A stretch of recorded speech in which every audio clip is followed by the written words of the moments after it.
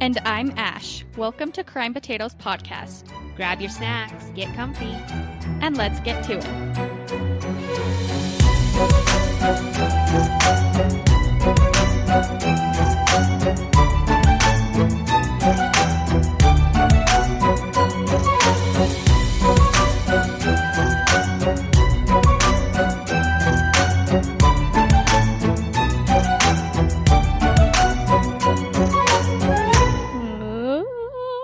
Hi.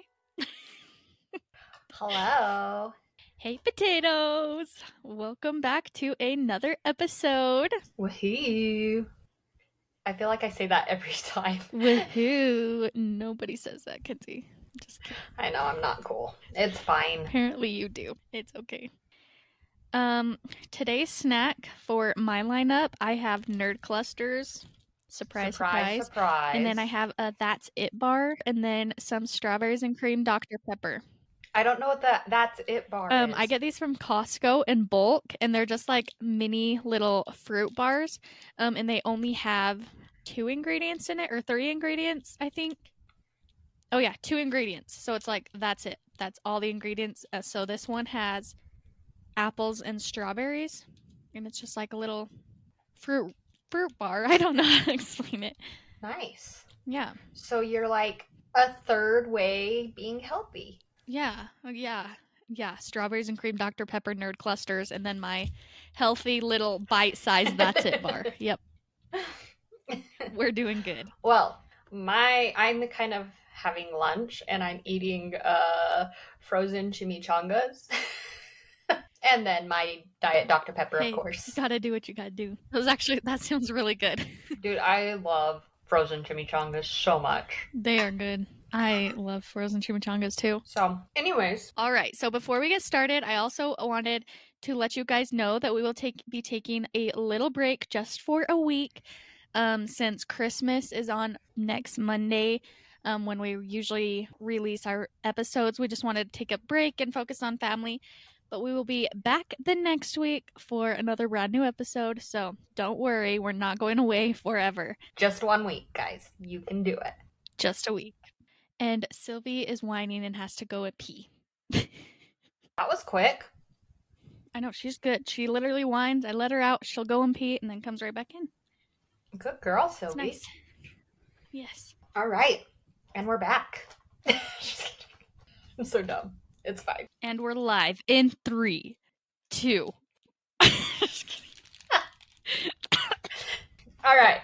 So it's my turn this week.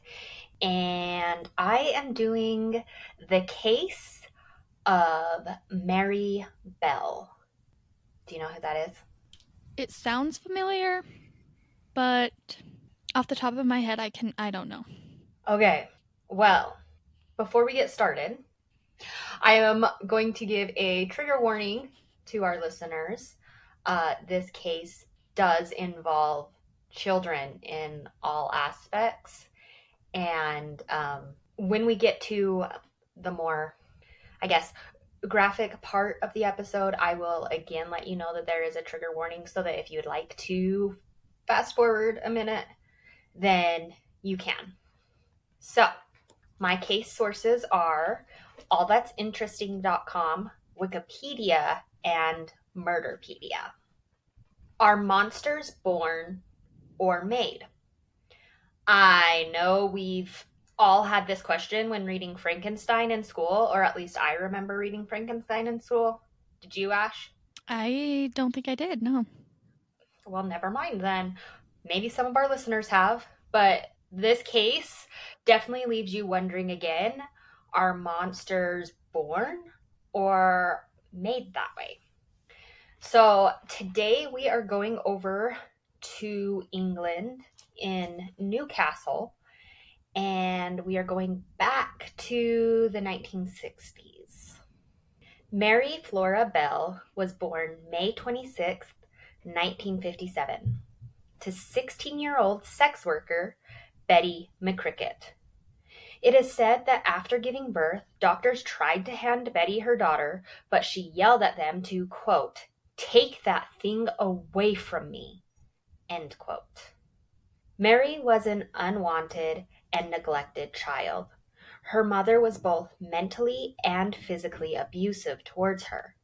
Her father, or who was believed to be her father, William Bell, was also very abusive towards Mary and was known as a violent drunk and habitual criminal.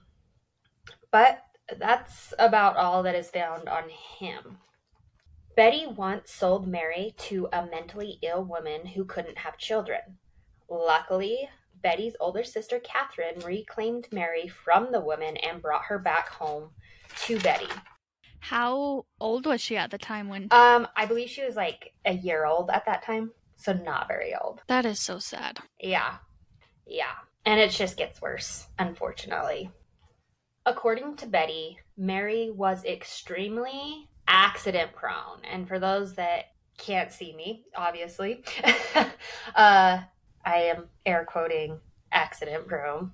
So, as a toddler, Mary allegedly fell from a first-story window, and another time accidentally overdosed on sleeping pills.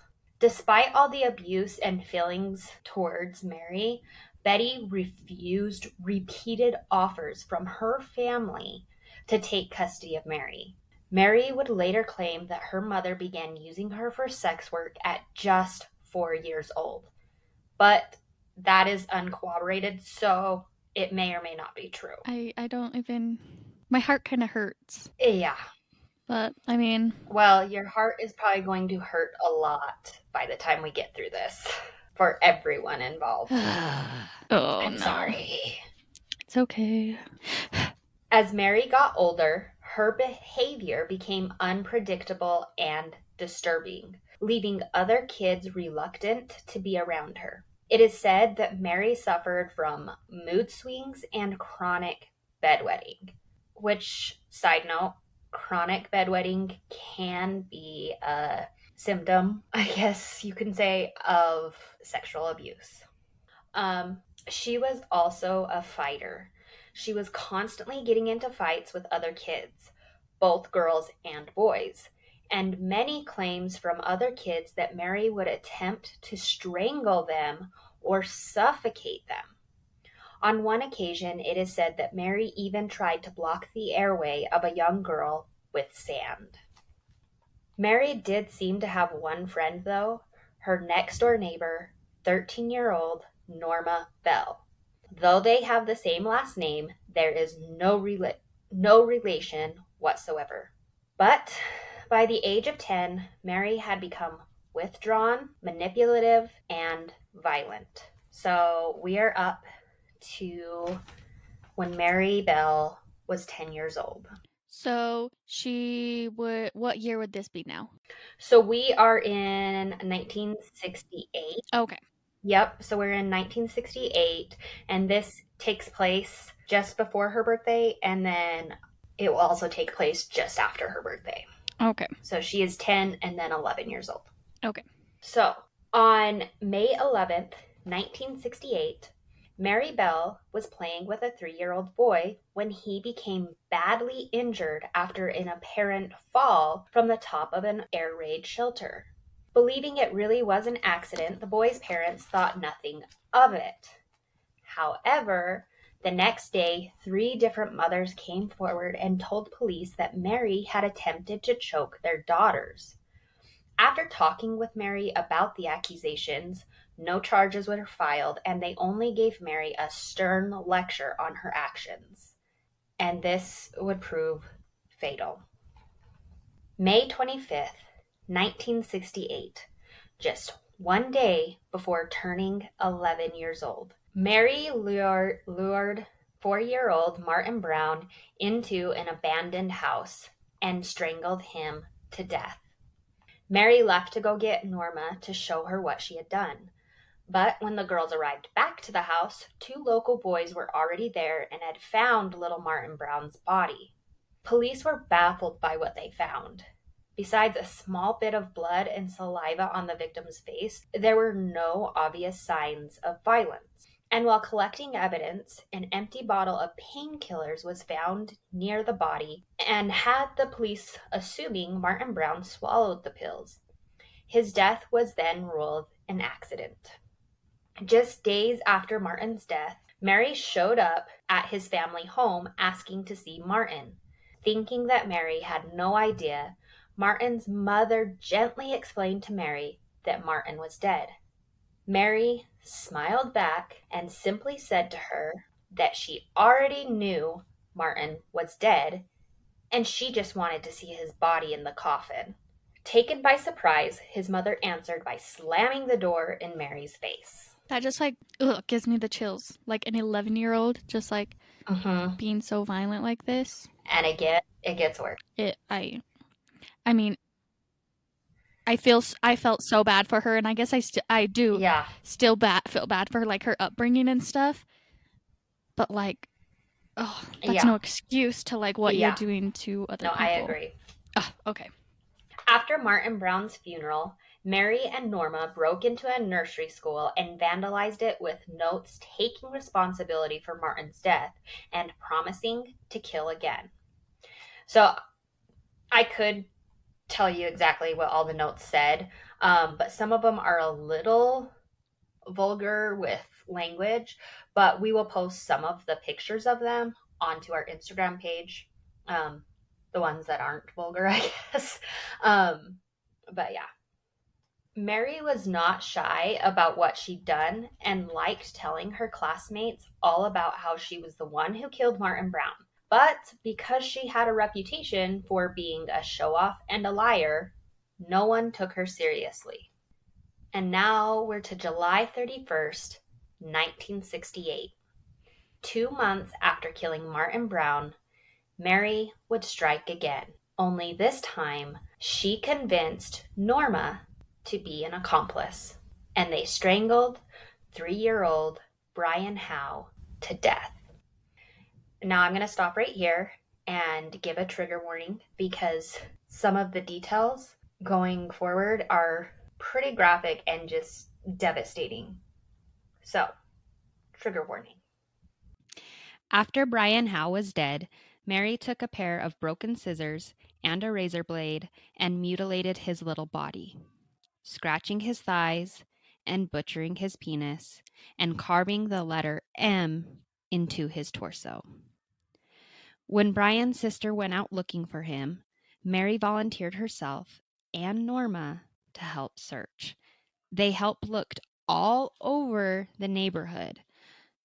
Mary did try to get his sister to look behind a pile of concrete blocks where she hid Brian's body, but Norma told her that he wouldn't be there, so they moved on without looking.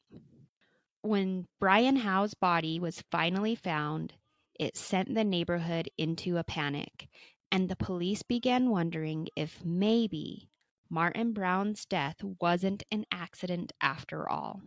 So they began interviewing kids around the neighborhood, including Mary and Norma, hoping that the kids had seen something or someone that would lead them to a suspect.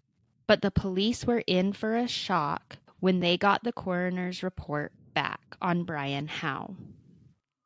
The report revealed the M cut into his torso and stated that the lack of force in the strangulation suggested the killer was most likely a child. Oh, immediately. Like being a parent in the community and learning that it was a child who did this. I mean, I'd be freaked out before, but I'd be really freaked out now because it could be literally anyone that your child has been playing with or around any day, all day. You know what I mean? Yeah. I can't imagine being a parent during this. Yeah, and the what she did to his little body, like it's just, she's 11 years old. It's just insane to me. Yeah. She shouldn't, I don't even. Yeah, she's so young and like what she did and that she even like thought about it is just unbelievable to me. Trying to think like when I was 11 years old, I don't think I would have ever even thought of anything close to that. Not saying that I was a perfect little angel, but being 11 years old, you still have, I feel like, a lot of innocence, and that's just like horrific. Like, I don't even know. I can't even imagine being that young and thinking about stuff like that. Yeah. Duh. All right. Let's go on. On the day of Brian's funeral, a detective witnessed Mary Bell outside of the Howes home, laughing and rubbing her hands together upon seeing the coffin. Noting this behavior, officers decided to bring Mary in for another interview. This time, Mary made up a story about seeing an 8-year-old boy hit Brian on the day he died. She also said that the boy had been carrying a pair of broken scissors. And that was Mary's mistake. The mutilation of the body with scissors had been kept from the public, a detail that only investigators and Brian's killer would know.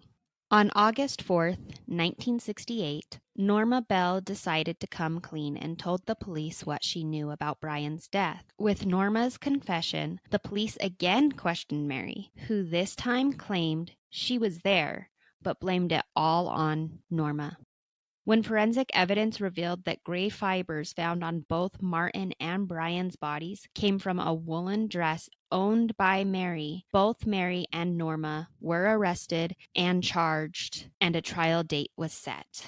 Both girls underwent psychological evaluations, and afterwards, 4 different psychiatrists concluded that Norma, though 13 years old, was intellectually delayed and had a mind of an 8-year-old. She had a submissive character who easily showed emotion. And then Mary. Mary was bright, yet cunning, and had a manipulative character and was prone to sudden mood swings. The 4 psychiatrists also agreed that Mary seemed to suffer from psychopathic personality disorder. And I looked that up to see what that meant, to see exactly what that meant. And according to PMC, the PubMed Central, quote, psychopathy is a disorder characterized in part by shallow emotional responses, lack of empathy, impulsivity, and an increased likelihood for antisocial behavior, end quote. While awaiting trial, Mary Bell told a guard, quote, murder isn't that bad. We all die sometimes anyway, end quote. That is horrible. And again, at 11 years old. Mm-hmm. It's so sad, honestly. Right? Again, only 11. She's a baby herself. Yeah. Like, in the end, Norma Bell was acquitted. The jury felt that she was an unwilling accomplice who fell under a bad influence. Mary Bell was convicted of manslaughter after psychiatrists convinced the jury that Mary showed, quote, classic signs of psychopathy and could not be held fully responsible for her actions, end quote. However, the judge felt that Mary was obviously a dangerous person and an obvious threat to other children. He sentenced her to be imprisoned at Her Majesty's pleasure. And Her Majesty's pleasure is a British legal term that means an indeterminate sentence. So just whenever the courts feel that she can be rehabilitated, I guess. So, which has got to be frustrating for the parents of the victims. Like, I don't know. How horrible. Yeah. Well, and I wish I could put like everything that Mary Bell had said during her interviews, because they have a lot of like, oh my gosh, information of that. And it's just insane because, again, she's 11 years old and the things that she says is like no 11-year-old should know to say these things. Yeah. Or it shouldn't even cross their minds. Yeah. Mary Bell impressed the courts with her treatment and rehabilitation, so much so that she was released after only serving 12 years. So she was released at age 23. However, she was released on license meaning that she was technically still serving her sentence, but allowed to do so living within the community, but under strict probation. She was provided with a new identity to help her have a chance at a new life and protect her from the tabloids. After having her own daughter in 1984 and an intense encounter with journalists, Mary Bell, along with her common law husband and daughter, were taken into protective custody at a secret address.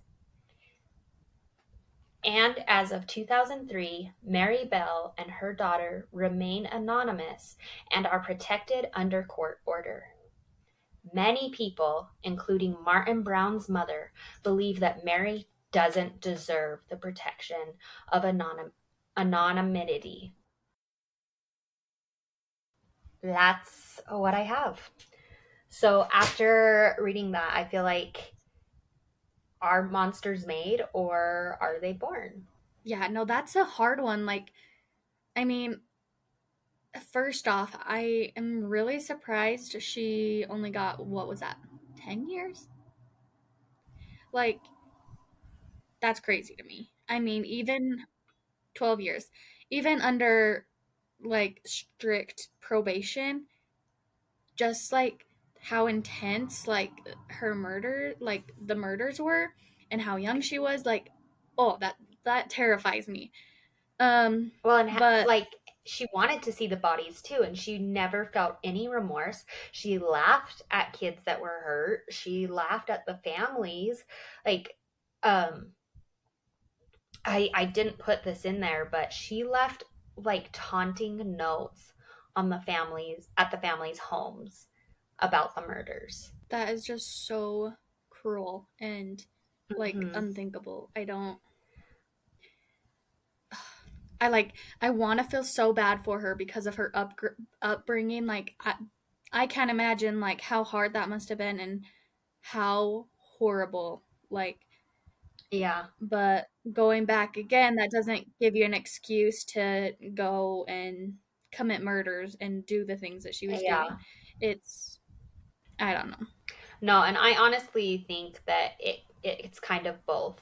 I think if she was raised in a better home and more loving home, that even if she would have ended up with what is it, psychopath personality disorder, Oh yeah.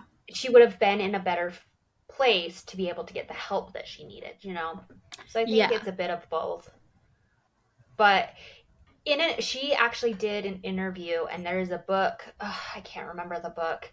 I wanted to get it to read it to get information because it's done by Mary Bell through a journalist.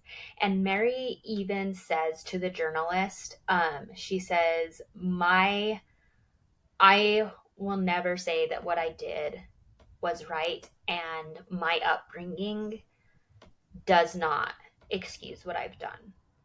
That makes me feel. But I've gotten the help that I need. Yeah, that makes me feel a little bit better. I mean, still, it's a very hard. It's still, she was 11, and it's just. Yeah, but I mean, at least she's like kind of realizing like there is no excuse for what she did. That hopefully, I mean, I can't say because I'm not the family, but hopefully that brings like a little bit of peace to the family that she is getting the help she needs, and hopefully it won't happen again or didn't happen again. As far as I could find, they aren't happy. They think that she still should be in prison, and they don't think she should even be in protective custody right now because she is living yeah, that's fair. With a different identity. No one knows where she's at. She would be in her late 60s. Yeah, that would be. Now, I totally get that because, like, especially if she was like in my community, I would want to know exactly. I'd want to know backgrounds and stuff, like, so I know who to trust and everything. But so that I totally understand. It would be like hard. You can kind of get both sides because you understand the feelings of the victims' families, but then again, because of her past and that she has been rehabilitated, she is trying to remain peaceful and move on. Not saying that like what she did was okay at all, but she's trying to work through it herself, that being in protective custody maybe is the only way she can do so. But I don't know, it's really hard. It's one of those cases that you're like so angry about, and it's such a double-edged sword. Well, good job, Kens. That definitely going to be thinking about that for like the next couple weeks. Thanks. Sorry. Okay, so this is the case that I kind of became a little obsessed with in high school, and for a theater class, we had to write a 1-act play that was like 20 minutes long or something. I wrote it about Mary Bell. That's kind of scary because you were a very dark teenager, so yeah. She was terrifying, you guys. I was. But it was also in the middle of my beginning obsession of Criminal Minds. So I think it was the psychology part of it that attracted me to the case, I guess. Like, of how a freaking 10, 11-year-old girl could do something like that. But yeah, so fun fact. You'll have to do a little I still have it too. For I us still all have on the play. Instagram or something. No. No.